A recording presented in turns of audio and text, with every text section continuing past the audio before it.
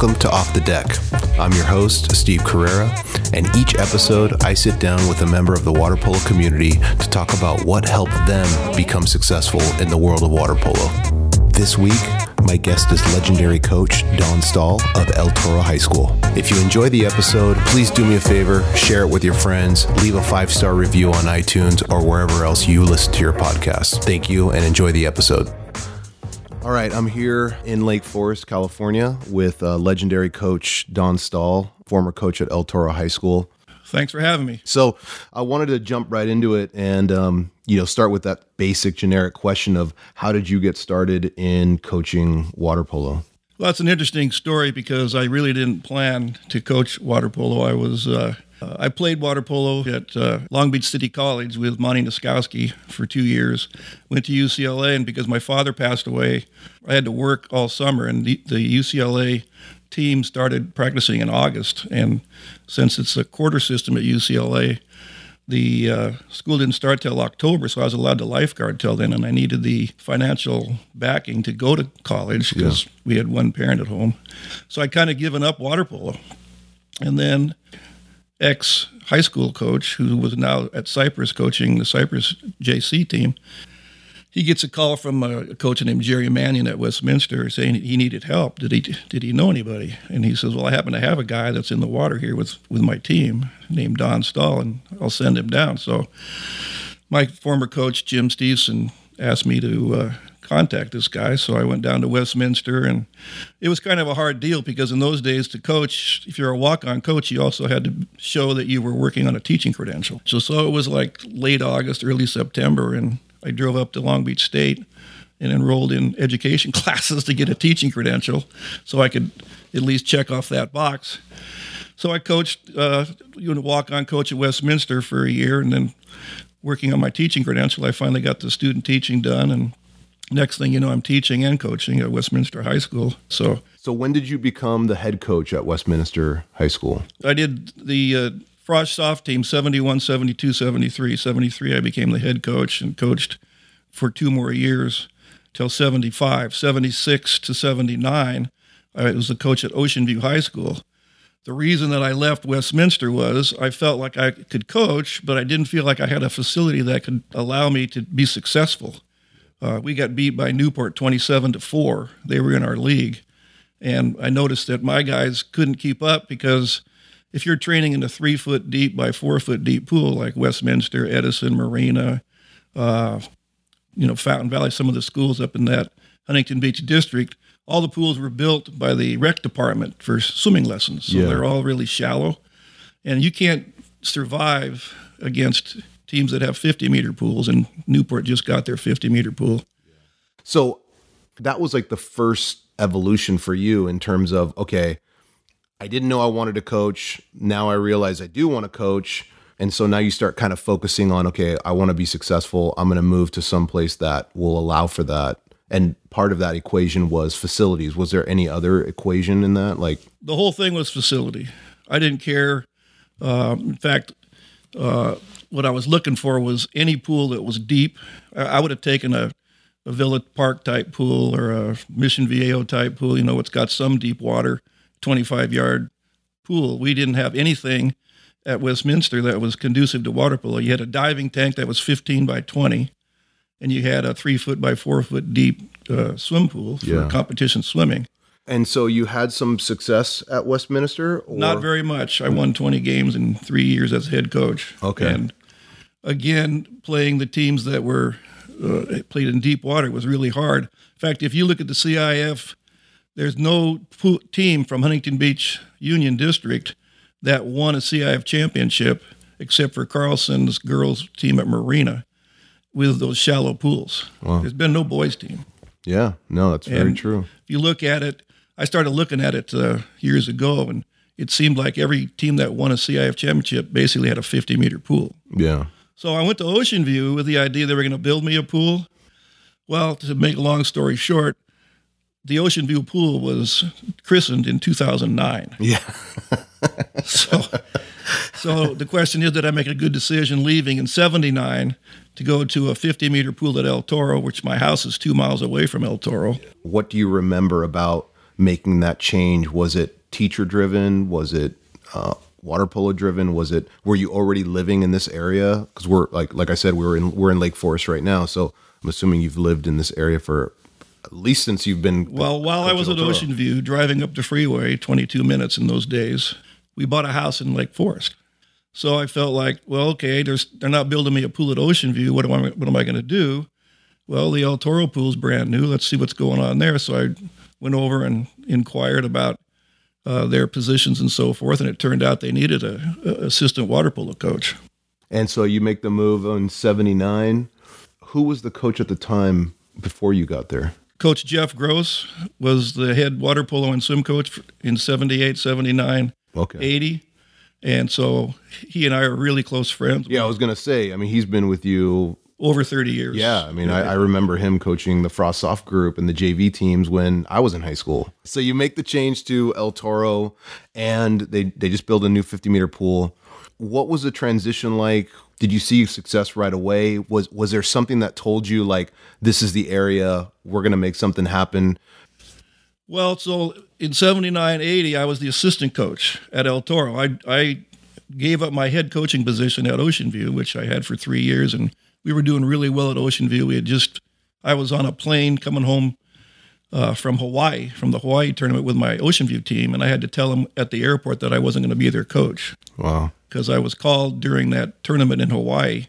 The principal at El Toro called me midweek and asked if I would take the job there as a math teacher, assistant coach, and I accepted. So when Ocean View opened, it was 9th grade, then 9th, 10th, then 9th, 10th, 11th. Oh, brand new. So I had freshmen only, and we're trying to compete at the high levels in that, the Huntington Beach area. Yeah. So, we struggled, but it was fun because those kids were mine. That team in their senior year went to the playoffs and actually won their first round game and played Sunny Hills in the second round and lost. But bottom line is that was a good team, and I had to tell them I'm leaving, go there to El Toro and be an assistant coach for a couple of years.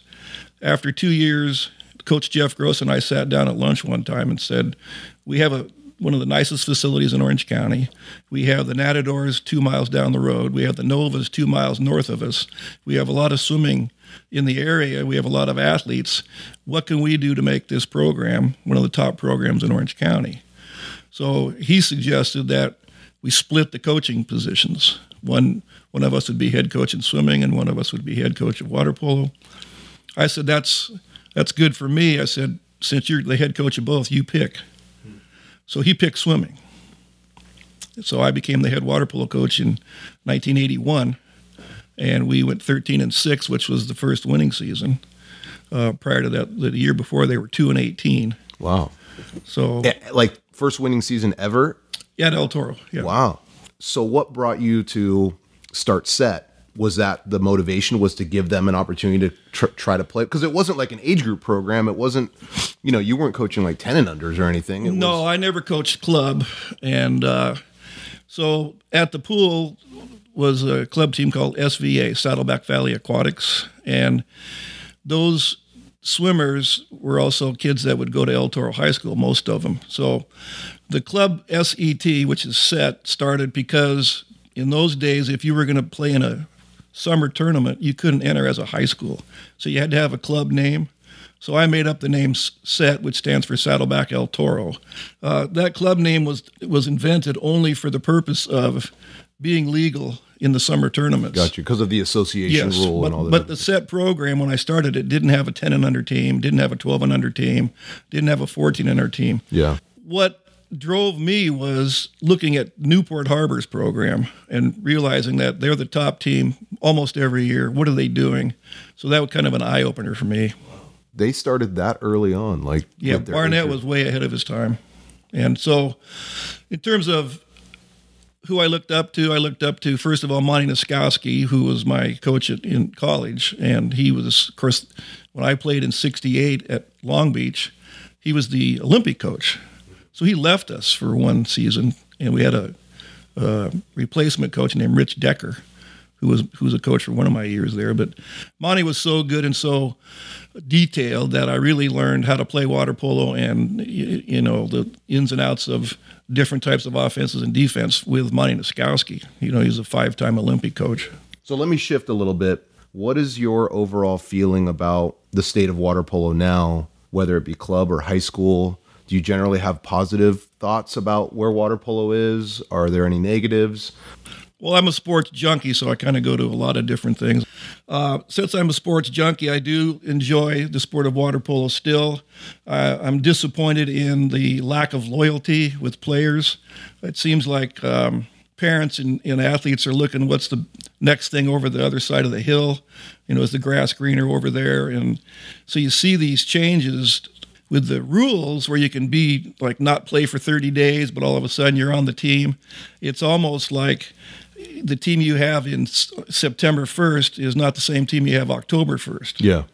And I think that I'm kind of old school. I like to see Joe Montana with the 49ers. I don't want to see him with Kansas City. So when you get into a school and you're playing, I think it should be that you're loyal to that school for 4 years. And you're not looking to see. My philosophy is if you're as good as you think you are, the colleges will find you.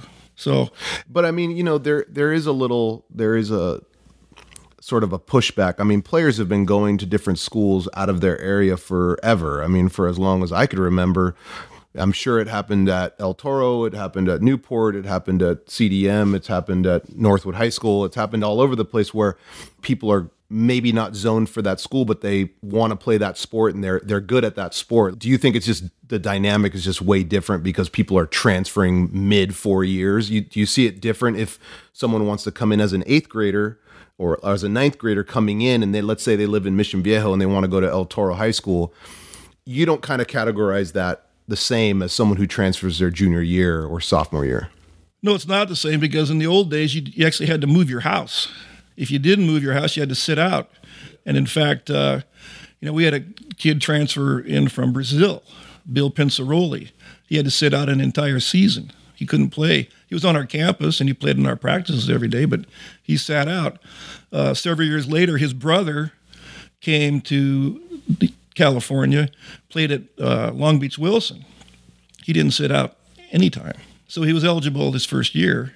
So it was a little bit more difficult in the 80s and 90s to actually transfer without having some type of eligibility taken away from you. Now it seems like you can change in mid-season and 30 days later you're eligible. There was a transition of public school and private school, and there was an intersection of that was very tangible.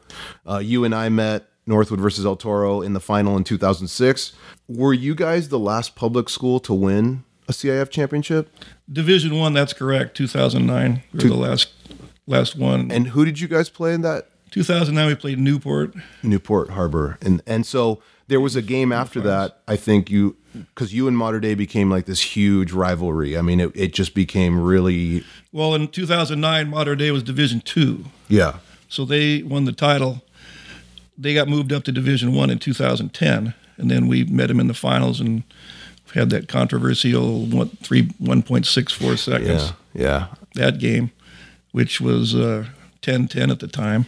Yeah, I remember that. And then, so they won that, and that kind of spurred them to win the next 2 more, and they won 3 in a row there. And that was like a super team at that moment in terms of like, I mean, looking back, I mean, I know the El Toro team had a ton of talent, but would you say that the Mater Dei team had more talent, just player for player, or do you think you guys were pretty even at that time? Well, my philosophy has always been about the team. So the reason my team was good was because all those guys you mentioned, Colton and Fuentes and Danner, they won the 12 and unders and the 14 and unders at the JOs. They were a team that had played together for a lot of years. Yep. So they were like a stacked team, and most of them lived in the El Toro boundaries. Colton and Danner didn't, but they all came as a team because they wanted to stay together. So it wasn't me like standing on the sidelines recruiting. I never coached those guys in club. Jeff Colton did. That's correct. Yeah, Jeff Colton. And Brad Schumacher was in charge of the set program at the time, and Wolf Weigel even before him. Mm-hmm. So I just kind of let them coach, and I'd come in the summer and watch. And my high school was what I was focused on. These guys showed up. I coached them, and they were very good. But if you look at the Mater Dei team, they had some Olympians that were on that team. and we had to go against Bonani, who just played in 2016 Olympics. Yeah, Anthony DeBow. Well, they got DeBow, who should have been on the Olympic team, in my opinion. I agree. Probably the best player at UCLA the year he won 2 years in a row with him. So, yeah, I think that talent-wise, they had way more talent. And in my career, I've gone against 4 Olympians that were high school players. The 2 greatest high school games I've ever seen were El Toro was part of them.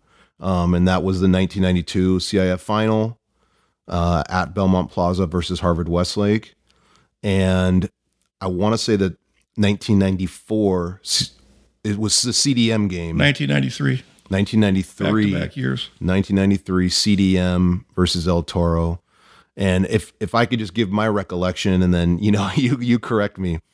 In 92, the player of that decade really was Jim Toring. That's correct. The late great Jim Toring, who went to UCLA, was at Harvard Westlake, and Rich Corso was the head coach at Harvard Westlake. He had been there for so many years, and he was the Olympic coach, I believe, at the time.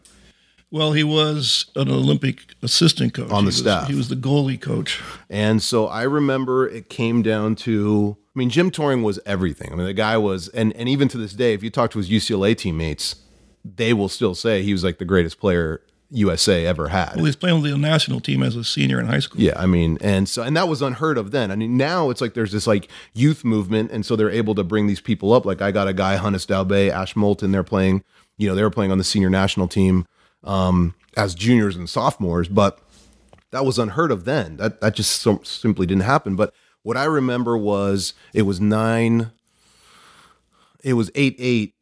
Never was 8-8. It never was 8-8. Well, I remember the score was 9-8, right?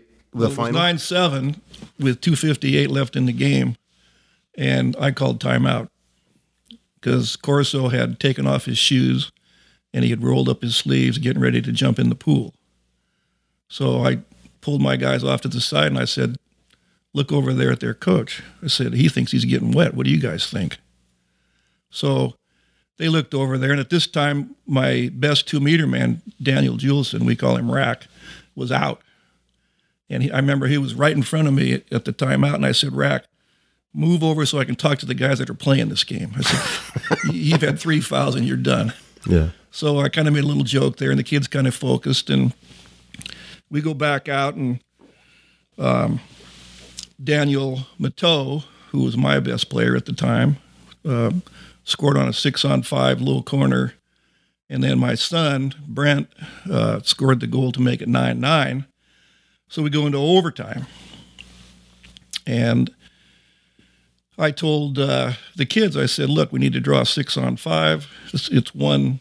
We got sudden death now. We've already had the one period of nothing happening for 3 minutes. So then we had the sudden death. And I double sprinted 2 guys, and I challenged. The substitute for Rack was a guy named John Simmons, who was a 4,500 freestyler. John was also a 50-point backstroker. But in Belmont, you don't have a wall to push off, so I knew that he wasn't going to be able to get started fast enough. So I put a guy named Jay Reeves, who's a breaststroker, and I challenged John to beat Jay so we could get the sprint. And right there? Right at the time. Well, this was after the 9-9.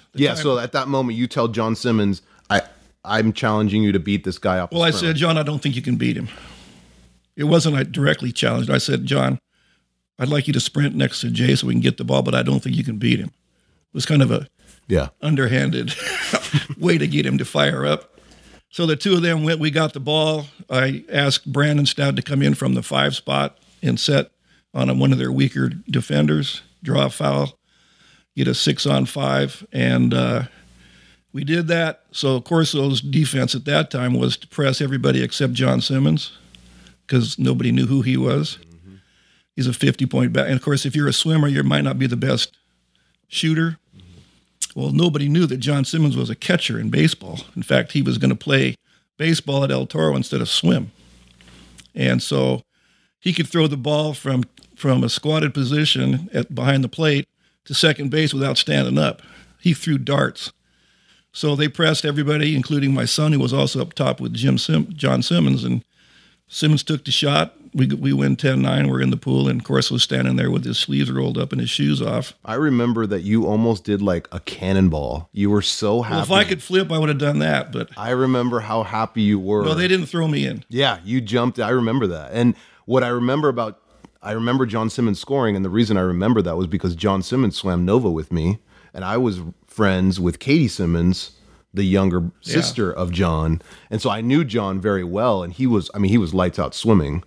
I didn't even know he played polo. Well, when you have a guy get kicked out like Rack Juleson, who's playing 2 meters, and he was like a pit bull. In fact, became a Navy SEAL later on. So that's the kind of guy he was. Mm-hmm. And you sub in John Simmons for him, who's 6'4" and swims a 4,500 freestyle. He can keep up with touring. Yeah. And so at that time, El Toro had already won a couple CIF championships, right? So that wasn't the first time you were in that game with El Toro. You won in the late 80s as well. Well, my first finals was 85, and I kind of figured that you had to go there once and lose to figure out how to do it. 88, 89, we were Division II, and we won 2 titles in the Division II. And then because of our league being so strong, we played, in 88, we played San Clemente. 89, we played Capo Valley. Well, those are teams from our league. So our league was in the finals of Division II. CIF said, that's enough of this, moved us up to Division I in 1990.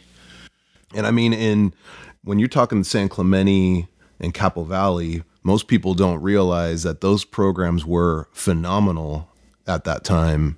They had some really big-time players coming through there. That's correct. Through the 90s, all the way Braxton Brown was the 2-meter guy at Capo, and Jeremy Laster was an Olympian and a Stanford player, and he was at San Clemente. And then Jake Yokota came through Capo Valley. Jake Yokota, interestingly, was my son's 12 and under team. Jake Yokota was on that team, which was SVA. And they won a JO title as 12-year-olds and 14-year-olds with Jake Yokota. Jake Yokota's family moved out of Lake Forest over to Lake Mission Viejo, and he went to Capo instead. And he was like all world. Well, almost, he was probably the best swimmer on that 12 and under team, and was probably the leading scorer. But those kids that I had, my son's team, I kind of put those guys together when they were 10 and under, so they played a lot. And a guy named Tingley was their coach. I didn't coach those kids. I just kind of would watch from the far. Because your son was playing. My son was playing, and my other son was playing. Yeah. So 1993, I remember the player on the cover of everything. All the coverage was Neil Houston at Corona Del Mar High School. Do you remember it like that? Oh, yeah. Okay, so Neil Houston. Now, he's a little lefty. Yes, he was a baller. Three goals a game. They also had Artie Dorr. And Artie Dorr. And I remember Vargas was the coach. That's another Olympian. Yeah, Vargas was the coach, and before he went to Stanford. You guys went down big in that game. Yeah, we were down 7-2. And one of our 2 goals was a 2/3 court shot by Brandon Stout at the buzzer. Otherwise, it had been 7-1 at halftime. Well, what's interesting about that game is I stopped coaching at halftime and let the kids decide what they wanted to do, because at 7-2, my speech was, I don't know if you're going to win this game, but I know this. You're all seniors except for Greg. Greg was my sophomore goalie, my son. And I said, you've embarrassed yourselves. It's 7-2. I said, this is a team that you can beat. They're all juniors. And I said, I've watched you play this whole year. You're not playing El Toro water polo right now. You're playing for me. I said, that's unfortunate. I said, you see these cards? I'm not going to use them. And I threw them off to the side right in front of the kids. I said, this next half, your goal is to at least play with them in terms of goal scorers or beat them a quarter. And I said, but it's your choice. I said, don't embarrass your school. Don't embarrass yourselves. You're all seniors. You decide how you want this to go. I'm not sure you can win it. We go 7-3, 7-4, 7-5, 7-6, 7-7, 8-7 us, 9-7 us. There's still 3 minutes left in the game. That whole time, CDM never called timeout. And I said to my coach, my assistant coach, Jeff Gross, we did it too fast. We're ahead 9-7 with a little less than 3 minutes. I said, watch this. We're going to go down. They're going to draw. We're going to get a kick out against us. And that's exactly what happened, 9-8. And then we go down again. We get a kick out against us, 9-9. We go into overtime. Now it's 9-9. Well, in 92, it was also 9-9 at the end of the game. I remember. So I told my guys, I said, this is awesome. I said, it's 9-9. I said, this is deja vu. We've seen the outcome of this game. I know who wins. You just have to finish it. So I did a double sprint again with Jay Reeves, because he was a junior the year before. John Simmons had graduated. And Jay Reeves got the ball. We draw a kick out.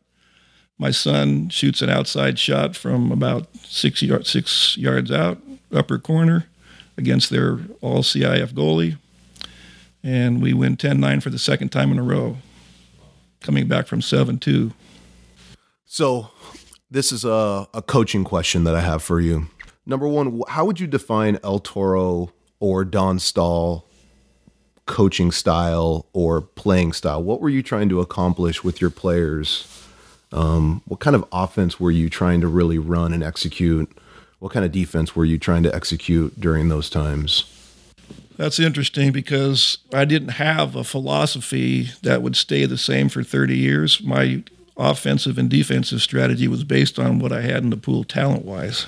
And we had years, for example, we had Brett McCleve one year, who was an unbelievable 2-meter player. When he graduated, we had no 2-meter player.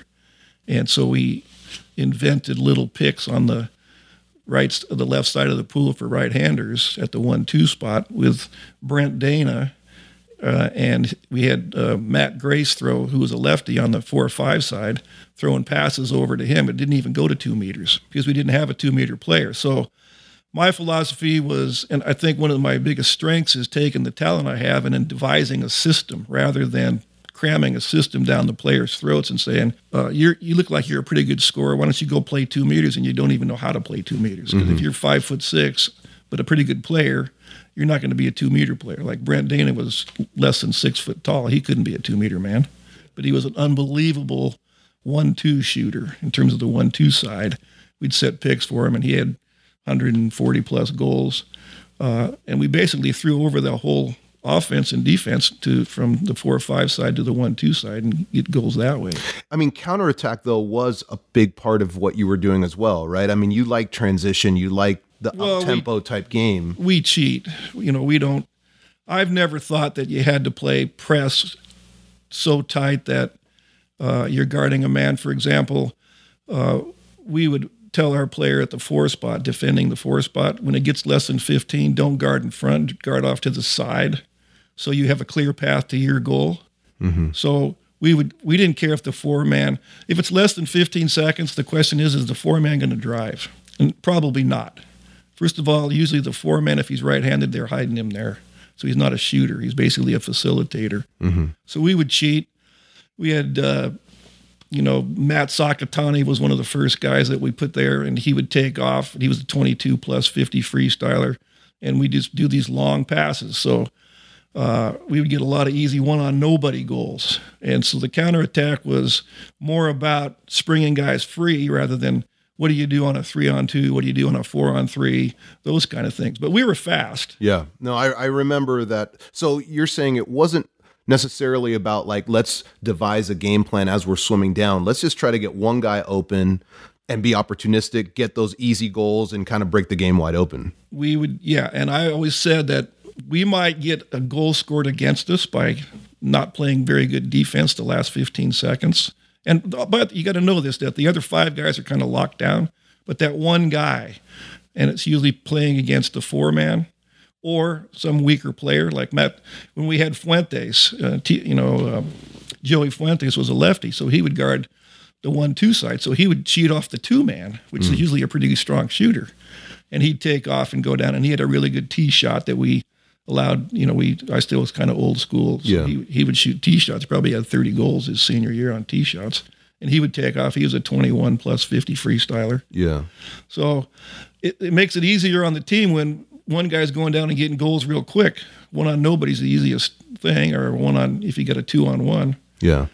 So you've been able to coach some pretty talented players, players that have gone on to play at big level college.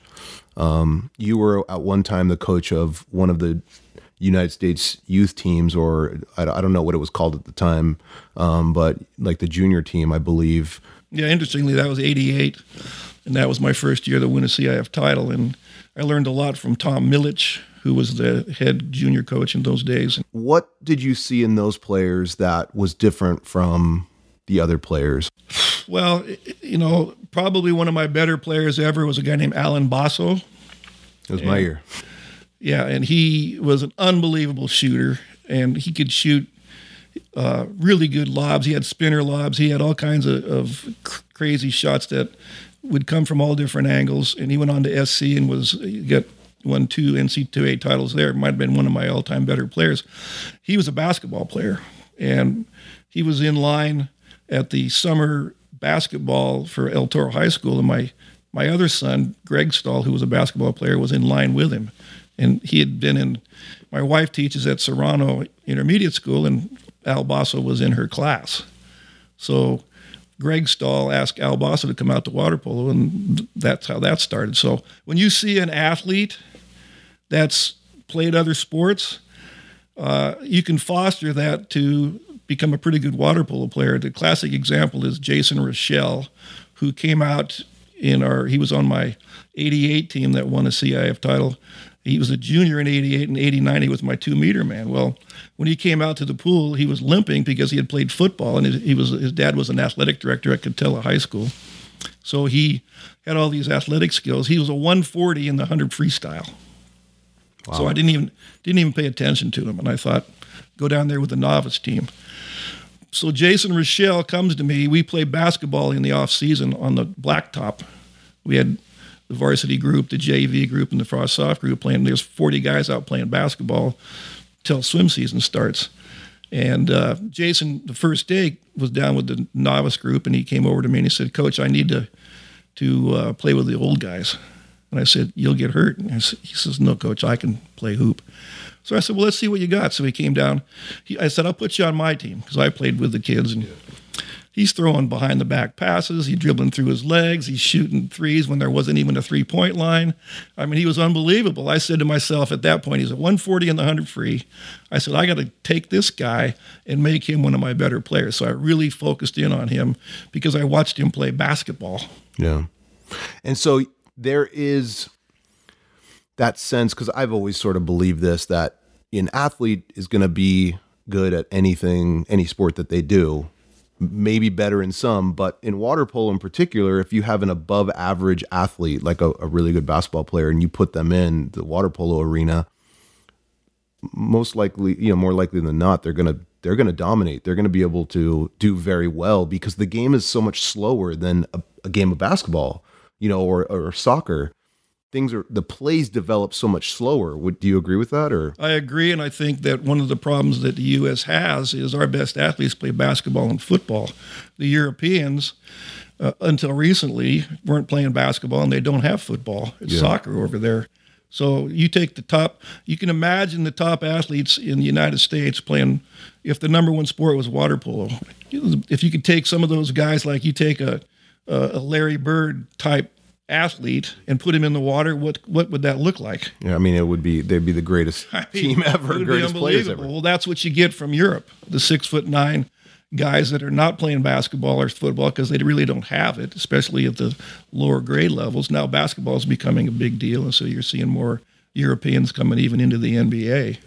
And you have a lot of, one of your former players, TJ Fuentes, was assistant coach for me at Northwood High School.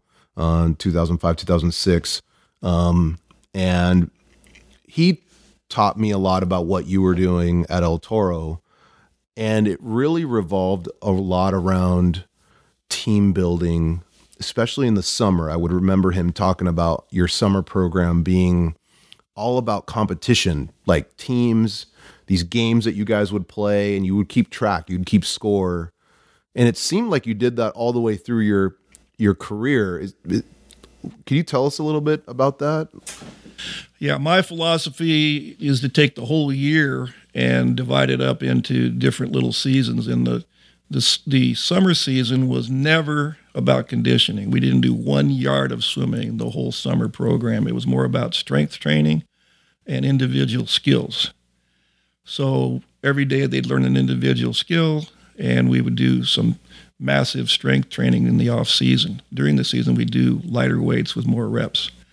But the summer program would be 5 to 6 weeks, and it changed every year, sometimes 5, sometimes 6. But we would go to 60 games as a team. We'd play a lot of games competitive wise, but the practice was pretty low key.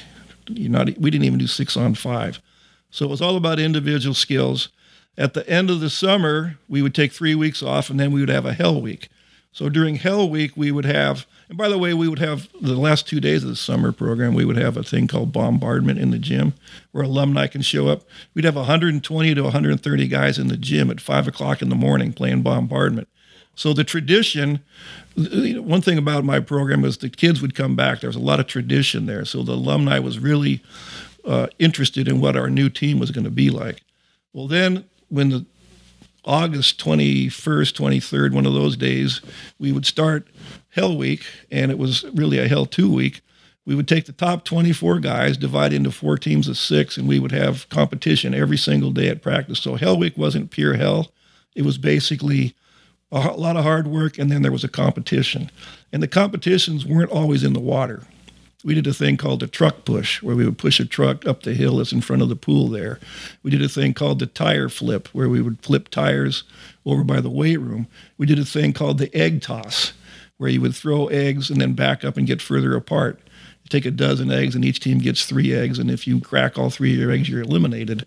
And we would keep score, and every day was I would talk to the team about the score. Well, Team A over here, they're winning right now, and Team B and so forth. And at the end of the whole week of competition was a thing called the Stud Ironman. We went into Long Beach, and we ran a 4-mile run on the beach with a 3-mile swim intermittently. Between each lifeguard station, they'd swim out to a buoy and come back in, and then they'd have to go around Belmont Pier. That was an event that I invented in '79 when I was the junior guard instructor for the city of Long Beach. So it kind of culminated there. So you add up all the points at the end of this, and the losing team would come on Saturday and work at the pool from 7 to 10. They would paint benches, they would clean the pool, they would clean out the sheds, organize the hats, do the whole pool. So they'd be there from 7 to 9. The third place team would come 8 to 9. The losing team would go 7 to 10. Third place would go 8 to 10. Second place would go 9 to 10. And the winning team would come at 10, do no work, and go to breakfast with me. A lot of motivation. So there was a lot of motivation, because that last day they didn't want to come 7 to 10 and work. And I'm talking about working in the heat with painting and all the stuff. And we'd had a group of fathers who'd come in with their tools and stuff to help us organize it. That's something that I'm extremely jealous of. I'm jealous of the tradition and the camaraderie that was built around El Toro, and even you, like, reflecting on it now, getting people to want to come back and give back, and getting a program to care about the people that come after them. I mean, that's a gift. That's not something that, I can't even think of other programs that do that, but for a really long time, even up to when I was, working with TJ, I remember him saying, I can't make it today because I have to go and do this thing at El Toro. I remember that. And is that something that you learned from somebody, or is that it was my own thing? And did that get you through the tough parts of the season? I never had a tough part of the season. I felt like I had gifted kids, and even if we weren't winning, we had a couple years we didn't even go to the playoffs, like 91 and 87. But the kids were still, first of all, you have to realize that as a high school teacher, you have an unbelievable job. I taught 8,000 kids in 40 years, 200 kids a year. And so I always felt like, first of all, I was teaching honors geometry, honors algebra too. So I had really good kids there. I come out to the pool deck. Why are those kids there? Not because somebody's making them be there. They're there because they want to be there. So you have an audience that's really focused on what's going on. And if you're winning, it's just like frosting on the cake. So I decided that Hell Week shouldn't be about torturing the kids. It was more about getting something done to propel us through the season, but also have some fun. And that point thing was really good because we'd have something to talk about every practice. And we'd go 5 hours a day during the Hell Week. It was 2 hours in the morning and 3 hours. We go 7 to 9 and 3 to 6. And bottom line is each practice had a competition, and they were fun competitions. We had a thing called musical balls, which is like musical chairs, where you throw balls out in the water, and there's less balls than there are players. So if you don't get a ball, you're eliminated. You dive into the water, and you land on your back. It's kind of like beach flags in junior lifeguards. One of the other traditions that I remember as a player and as a coach watching El Toro was that during CIF finals, I think all except for 1 year, everyone would shave their head. And yeah, that was done by them. And I also heard, and maybe you can confirm, I also heard that you would show teams the previous year's or a different year's CIF championship win on video. I'd put together a snippet of 20 minutes worth of, because as we started winning, if we're like 2006, we had 88, 89, 90, 92, 93 CIF championship tapes that they could see what it's like to dive into the pool at the end. And it's all with music and We Are the Champions and that kind of stuff. And I'd show that right before we got on the bus to go to the finals. So I'd give them those kind of things were invaluable, in my opinion. I'm going to shift gears a little bit for the sake of time. I wanted to see if there was something in the world of water polo. I mean, I know you're retired. How long have you been retired now? How long have you not been coaching? I retired from teaching 2010. I went one more season and did 2011, and that was it. Okay, so it's been a while, and the game changes every 5 to 7 years, I would guess. I think water polo changes more than any other sport. Yeah.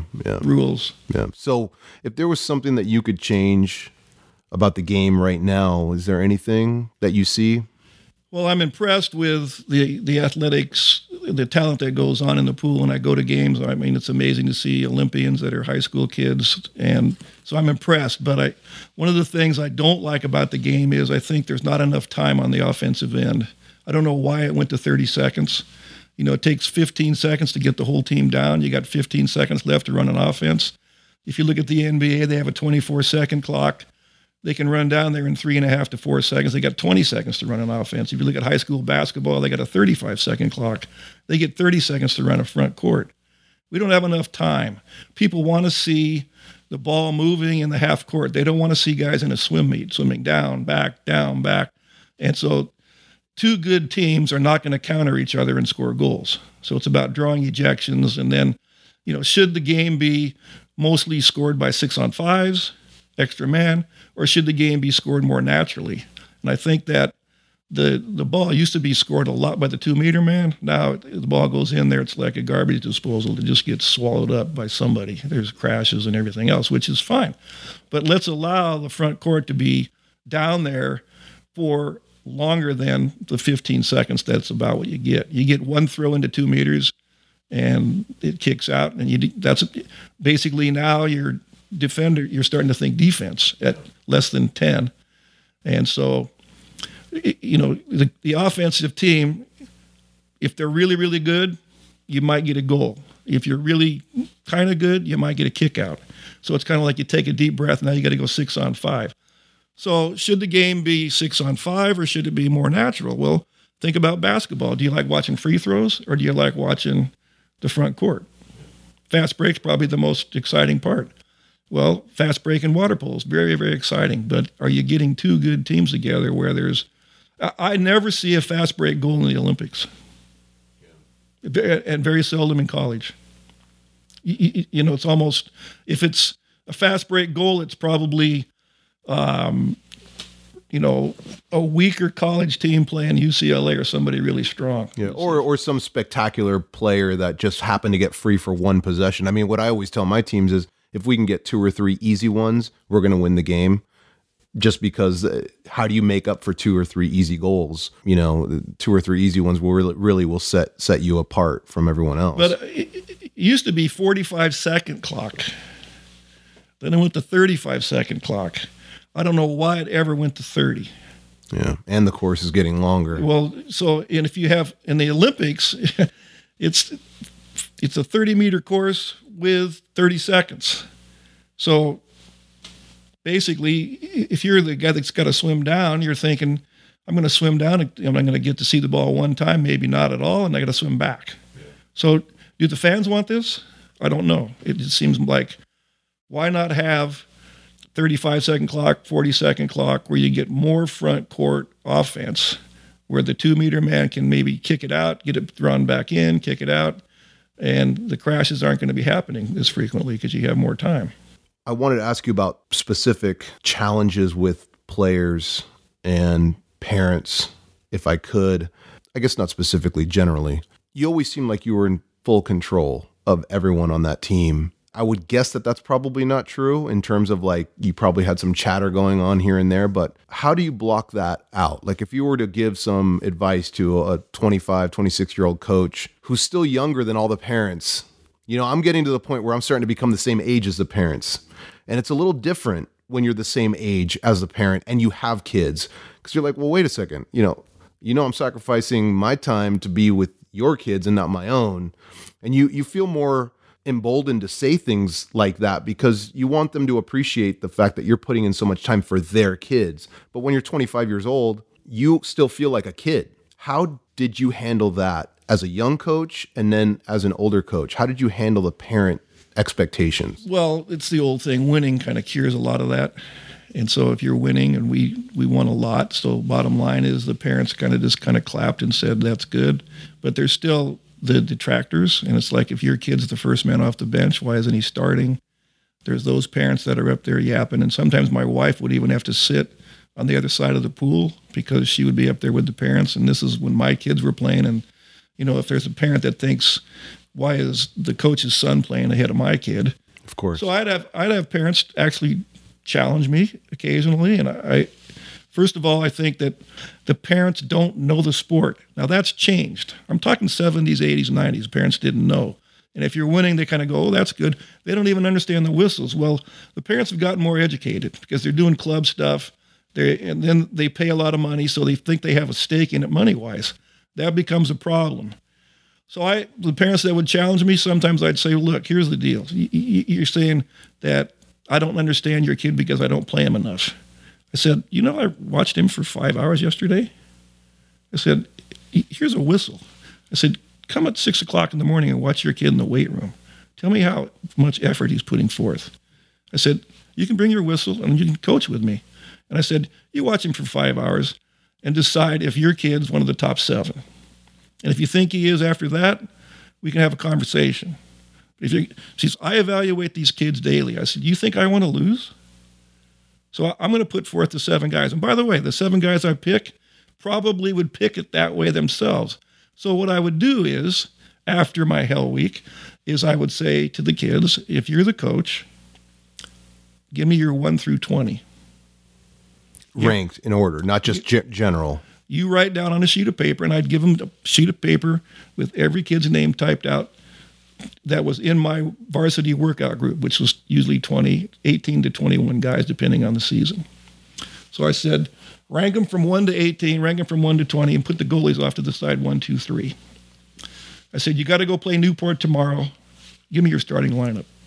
Give me your first guy off the bench. Rank them 1 to 20. Then I'd take it home, and I'd have the whole thing ranked, and I'd say, based on the team, here's the way you guys think we should play the next game. And underneath on the chalkboard would be my selections and I'd write mine down before I'd see the results.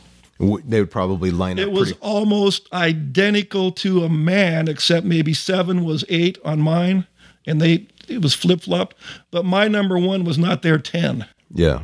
My number 2 was not their 6. It was, my 1 was their 1. My 2 was their 2. My first goalie was their first goalie. Almost every single year, it was done that way. So the parents would say, well, what do you think? And I said, well, here's what the team thinks. Ask them. And by the way, should the first 6 get a crack at it before your son does? I said, they're the ones that I've selected based on how they're working out. and what I watch in practice. And I've always told the kids, look, if you think you're better than so-and-so, go out and show me at practice. Steal it from him, score on him, turn him, eject him, do something that shows me I made a mistake. Yeah. It's really, really hard for me as I'm getting, I'm 40 years old now. I've been coaching for 18 years. It's really That's a long time. Yeah, it is. It's really, really hard for me to understand how some people think that I have some ulterior motive behind what I'm doing, as if I get paid more because I win or lose, or paid less because I lose. And that's become a challenge, in this day and age now, how things have shifted so much in terms of I'm doing the best, I'm doing what's best for the team. I think it's really hard for coaches to get that across to their parents.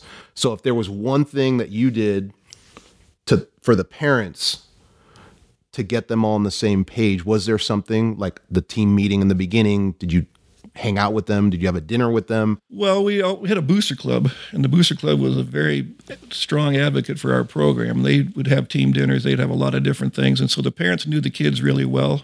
And we'd travel to Santa Barbara for the tournament there. The first weekend of the summer was always go to Santa Barbara. And would you be attending these dinners and things like that? Yes. Okay. Well, so later on, I didn't attend the team dinners because I didn't want it to be, I learned quickly that if you have a team meeting, a team dinner on Tuesday for a big league game on Wednesday, the kids go home from that team dinner thinking about the game. So they're spending nervous energy. So if I give a speech at a team dinner, the game's already on for them. And you lose a lot of nervous energy. And the classic example of this was in the days when you had buzzers and guns would go off at the end of the quarter, and there was a 7-11-15 ejection thing. In those days, I had a team lunch. So the game would be at 3 o'clock, and the team lunch was at 12 to 1. And the team lunch, I would give my speech, and the kids would come out at 3 o'clock, and we'd have the game. Well, this one year, we're playing Fountain Valley at 7 o'clock at Orange Coast College, and they're in our league. They were the best team, and we were like up-and-coming Westminster team. So I had the team meeting at 12. I shot the gun in my classroom. It was a starter's pistol. I rang the bell for the fouls. We had these little bells that would go off. I acted like a maniac. The kids went out of that team meeting, and the door came off the hinges. So this was when I was really young at Westminster High School. Yeah. And I thought, man, those guys are ready to go. First quarter of the game where I had 3-zip against Fountain Valley. They had a guy named Andy Miller, who was a 150-point, 200 IMer, and some other speedster. We were just like way ahead of ourselves. We had 3-zip. We lost 14-3. Oh, jeez. And I said to the kids at the end of the game, what happened? They said, Coach, we are exhausted. Well, from 1 o'clock team meeting to 7 o'clock game, they're going ballistic. I said to myself, that was a huge mistake as a coach, getting them so fired up. Yeah. That's interesting because I have team dinners before games, like the night before games. I don't. Okay, well, you shouldn't. That's the one thing I don't do. I have team dinner and go. Yep. Don't even talk about the game. We don't. And I don't even think like that. I just I have the dinner and then I usually leave before they leave. I usually say, okay, guys, I'm going to go home and, hang out with my family. But there is a routine, there becomes a routine that you feel really, really comfortable with as a coach. I guess my last question, if I could, is if you could go back and give yourself some advice now, young Don Stahl, is there anything that you would tell yourself about coaching or even anything? Well, my biggest strength was to learn from others. And I think coaches nowadays, they're so into themselves, they don't really want to learn from others. And I said, if you ask me who was my biggest mentor, it would be Monty, but after that, it's the rest of the coaches. Something that people would ask me, because there was a thing called the Bob Gorin Sports Clinic. I went to 46 of those. I would go to those clinics and people would say, you just won CIF, why are you here? And I would tell them, 95% of what I hear is stuff I'm doing. And it confirms in my mind I'm doing the right thing. 5% that I hear is new, I'm going to try it and see if it works. And if it works for my guys, I might put it into my program. But I think, and the reason I know this is the kids that followed me, kids at the coaches that coached at El Toro that followed me, wouldn't come to see, like if they lost in the second round of CIF, they wouldn't go watch the finals. And I thought, I would ask them, why aren't you well, we lost. I don't care. You don't care? I said, if you want to be in the finals, you got to see what those teams are doing. You got to see how they react. You got to see what they do for warm-up. You got to see how they stand on the deck before the game's even theirs, because there's 10 games playing on Saturday. Yeah. I said, you need to go through. No, Coach, I don't need that. And so I think that to coach a coach, it would be learn from others. It would be go to clinics. It would be go to the national guys. I was impressed with your podcast with Carlson. You know, he was going to see Jovan at SC. He was going at Santa Barbara to see Wolf Weigo. He would go to all these college programs and see what the best is doing to get ideas. And I think that one of the things that high school coaches don't do very well is they don't change their practice daily to incorporate something new, or if you're going to have a half hour devoted to passing, don't have the same passing drills you did yesterday. If you're going to have a shooting half hour, don't do the same shooting drills you did yesterday. Kids get bored with that. They should never be able to predict what you're going to do next at practice.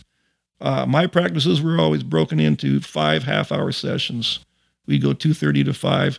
First half hour was conditioning. The second half hour was passing. The third half hour was shooting. But it was never the same as it was the day before. The fourth half hour was something new, maybe 6-on-5, and the fifth half hour, which was the 4:30 to 5 o'clock time, was a scrimmage incorporating the new stuff. We would take the team we were facing. If it was now games that weren't real big, I didn't care. We just played. But if it was a big game like a Mater Dei, my B team would be alumni plus B team guys, and the hat numbers would be the same hat numbers we're facing at the game in the CIF game. So I would do that so they would know if this guy's not very good, you shouldn't be guarding him very tight. Well, Coach, you know how much I respect you. I mean, obviously followed your career since I was a player, and I can't tell you how much I appreciate you taking the time to sit down with me and talk and give some advice. I honestly have learned a lot today just by talking to you and having this conversation. I really hope that the people listening are able to take a couple of things and apply it to their workouts and their teams. And I hope that this is not the only episode that you join me on. I think we have so much more stuff to talk about. So I hope that you could join me again in the near future. So thank you for being here. Really, really appreciate it. Thank you for having me.